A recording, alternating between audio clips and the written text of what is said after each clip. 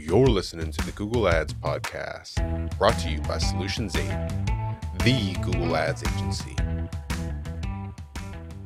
You don't know what you're doing, you're going to get found out, you're stupid, you're going to look dumb, people are going to make fun of you, other people are better than you, who do you think you are? These are all things I say to myself before like 7 a.m. And I'm pretty sure you're the same way, so I'm shooting this video just to all my entrepreneurs, content creators, anybody trying, just to try is an act of bravery. I really like what Brene Brown said. She said that creation is the ultimate attempt at vulnerability. And I think being vulnerable is so critically important, but it's hard to do. I want to talk a little bit about imposter syndrome and how to get over it in some instances. By the way, I'm a student along the way with you in this journey. I don't know how to get over imposter syndrome full stop, but I know how to address it. If you don't mind, I'll start with something, we'll call it a self-serving example, okay? Because if I wanted to offer up my resume to somebody, and I'll do this on podcasts. If I'm being introduced, they ask me to send the bullet points over. And, I founded one of the top marketing agencies on the planet. I published one of the top marketing books. It was #1 in both marketing and advertising on Amazon worldwide. I co-founded one of the top marketing masterminds in the world. I'm the co-host of one of the top marketing podcasts on the planet. I created one of the top marketing courses in existence. Yet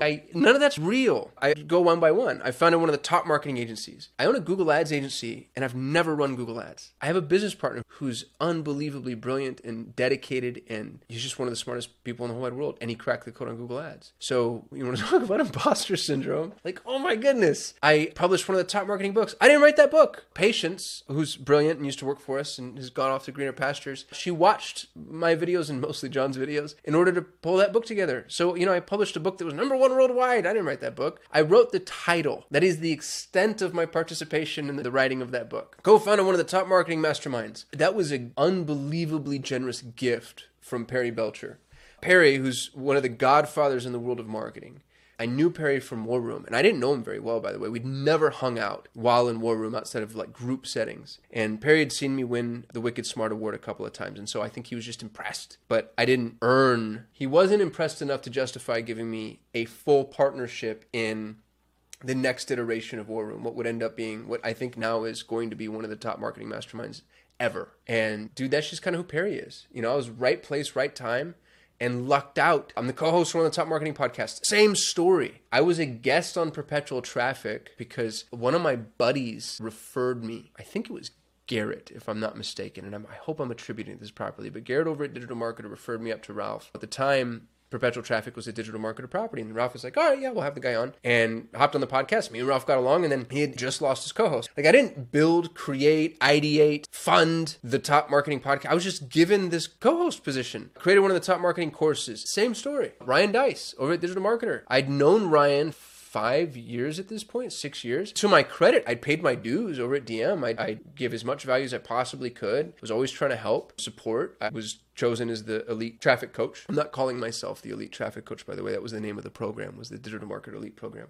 And then so when they needed somebody to update the course, because the course that they had was pretty old. It was the same course from the Molly Pittman days. I think I was the obvious choice at that point. I didn't do the things that you would assume need to be done in order to earn that position just in life. And there's a couple of points that I want to make about this. It's really easy to explain away your own successes. And while that's a little deflating, it makes you realize, I bet you it's probably really easy to explain away other people's successes too. Malcolm Gladwell proves this, by the way. I don't like Malcolm Gladwell very much. He's very brilliant. I like some of his books, but I read The Outliers, and he does this often. He likes to use data in order to deflate prowess. He strikes me as a very jealous person. And so instead of looking at what Bill Gates and Steve Jobs did, for instance, and being like, my goodness, that is amazing. He went in there and been, well, statistically, that was going to happen no matter what. And they were the ones that were closest to the computer, geographically speaking. And if you take the number and it's just like, all right, dude, fine. Can we not have heroes? You know what I mean? Can we not celebrate people for what they did instead of sitting there and tearing them down every step of the way? And so if you're this is the game you have to opt into playing. Okay? You have to opt into playing this game. If you're going to have heroes, then you have to allow for heroic acts. And if you're allowing for heroic acts, then that needs to include you too.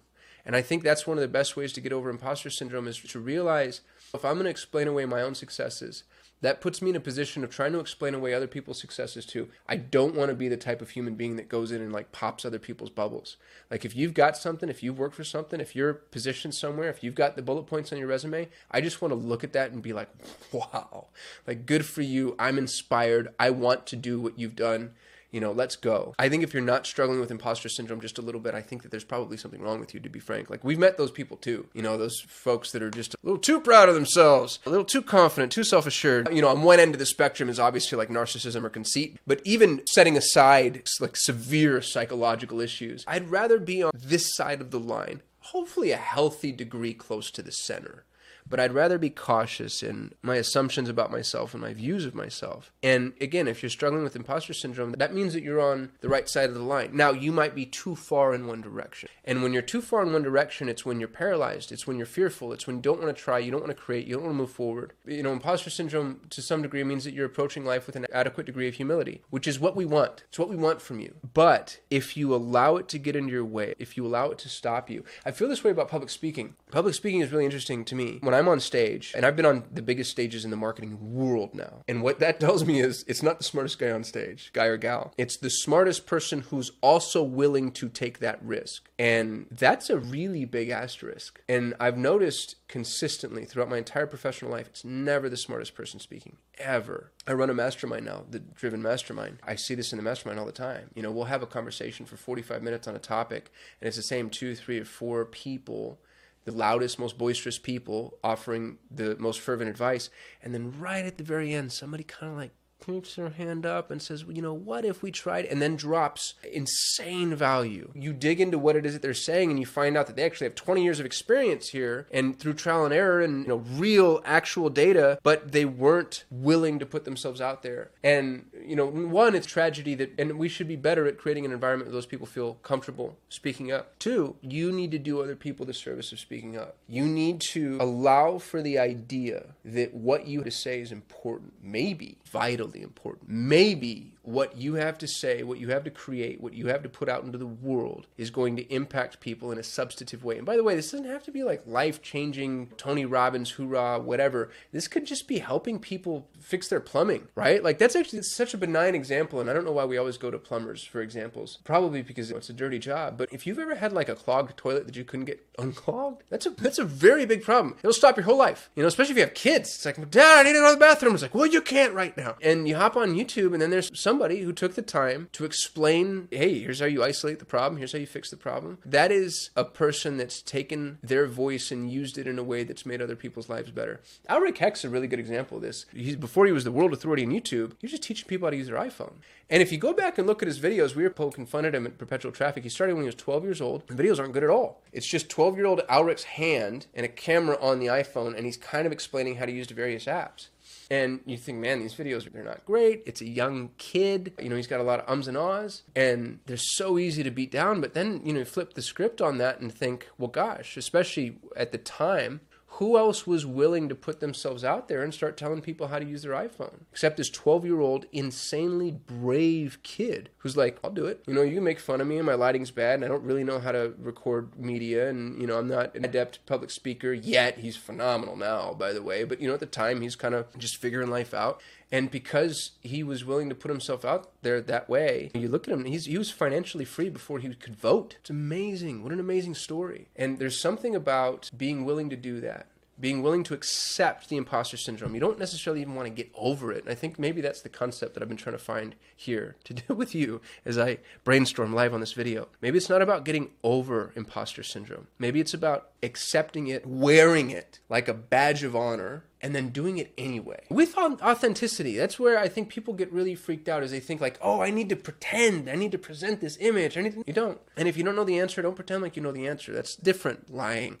Imposter syndrome is different. That's why it's syndrome. It's not just imposter. Because you can also just be an imposter, by the way. But imposter syndrome is feeling like you're an imposter when you're not necessarily. Maybe you're a level 7 and you feel like it should be a level 10 explaining these concepts. Well, fine. The level 10's not willing to do it. Be brave. There's a classic mythological archetype that says that the savior is prefaced by the fool. The fool becomes the savior, which is really weird. You see this in Brandon Sanderson's Stormlight Archives, by the way. I hope I didn't just give it a part of the major plot away to you. You see Star Wars, right? Like Luke Skywalker in the very beginning is a bumbling dope idiot, doesn't know anything, messes up all the time, keeps getting zapped by that little floaty bot. You have to be willing to be foolish and to be seen being foolish. That's the hardest part. But then it puts you in a position to really be able to help people. When I used to do my talks, I was always terrified of Q. And, the Q&A piece of the talk is not my favorite, but at the time, I used to talk a lot about Facebook ads, which is really funny and should layer on to the complexities of my imposter syndrome. I don't know if anybody knows that. We were full funnel agency. We were deep into Facebook. I taught Infusionsoft's entire team how to use Facebook ads. We'd put a deal together with them at some point where we were actually going to run Facebook ads for all Infusionsoft customers. They ended up going back on that deal in a really shady way, to be honest with you.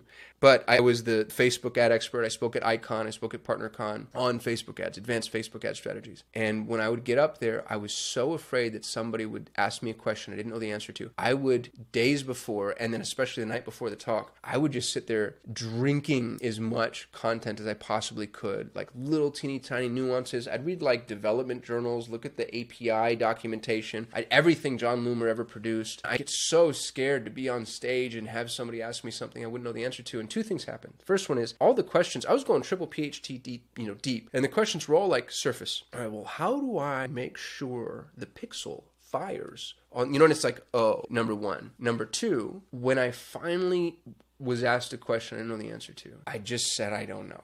And what was really interesting about that is I earned more trust from the audience in that moment than I possibly could have spouting all the answers for 45 minutes. Everybody's like, oh, cool, thanks, dude. I appreciate it. Now, you can't just say, I don't know and walk away. It's, I don't know, but, I'll figure that out and I'll crack the code, or here's maybe what I think. But it's funny, people are willing to watch the student learn. My children go to Montessori school. I'm obsessed with Montessori education for so many reasons. If you take the 5 most important brands in the world, you'd have Google, Apple, Microsoft, Facebook, and Amazon. 4 out of 5 of those founders went to a Montessori school. 80% of the most impressive brands in the world, the founders come from Montessori education. And you think like, oh, that's pretty impressive. It's more impressive when you realize that Montessori makes up 0.0000002% of the available education in this North America. It's unbelievable what Montessori can produce. Montessori has very, very strict pedagogical rules. And then a lot of non-strict things, but there's a couple of things that Maria Montessori was obsessive with, and one of them was multi-age classrooms. If you're a 4-year-old, you're also in the classroom with 5 and 6-year-olds. And what's cool about that is the 4-year-old learns from the 5-year-old, and the 5-year-old, while teaching the 4-year-old, learns too. Learns to be a leader, learns to grow, learns how to learn, because to learn something in order to do it is way different than learning something in order to teach it. And the 4-year-old is at a better position because they're learning from somebody who understands their context from a recency perspective. I'm just learning to my spelling, let's say, or whatever, sentence structure. I know where you came from because I just learned this last year. I know where I struggled. I know the things that really helped make sense to me. And so I can communicate it to you way easier than the 35-year-old master's degree guide. I think that's obvious. Well, you can be that. You can be the 4-year-old to other people's 3-year-old. That's okay. That doesn't make you an imposter as long as you're honest about who it is and what you're doing, who you are and what you're doing. So I think that the imposter syndrome problem is one that it's so pernicious because it takes maybe some of the people whose voices would be the most helpful and the most valid, and it puts them on the sidelines.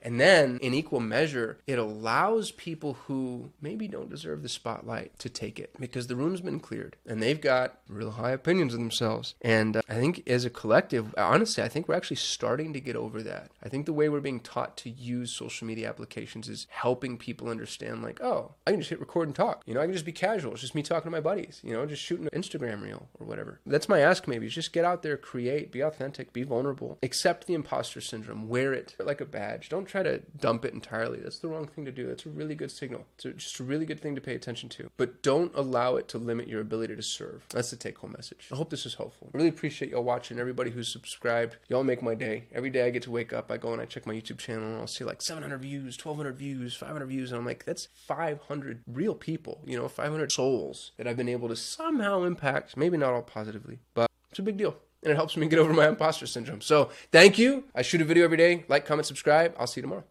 Thanks for listening to the Google Ads podcast. For more ways to grow your business with Google Ads, you can subscribe to the Solutions 8 YouTube channel. If you enjoyed this episode, please share it with a friend. And if you'd like to work with the best Google Ads agency in the world, you can visit Solutions 8 at sol8.com.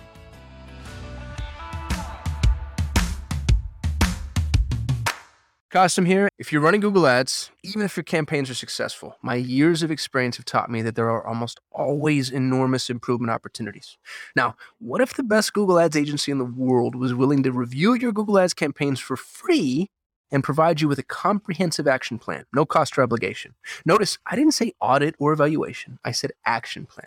A bullet point by bullet point breakdown of exactly what needs to be done to improve your Google Ads campaigns. Yours to keep, no cost or obligation. head over to solate.com to get a free Google Ads action plan customized for your business. No strings attached. That's SOL8.com. SOL, the number 8.com.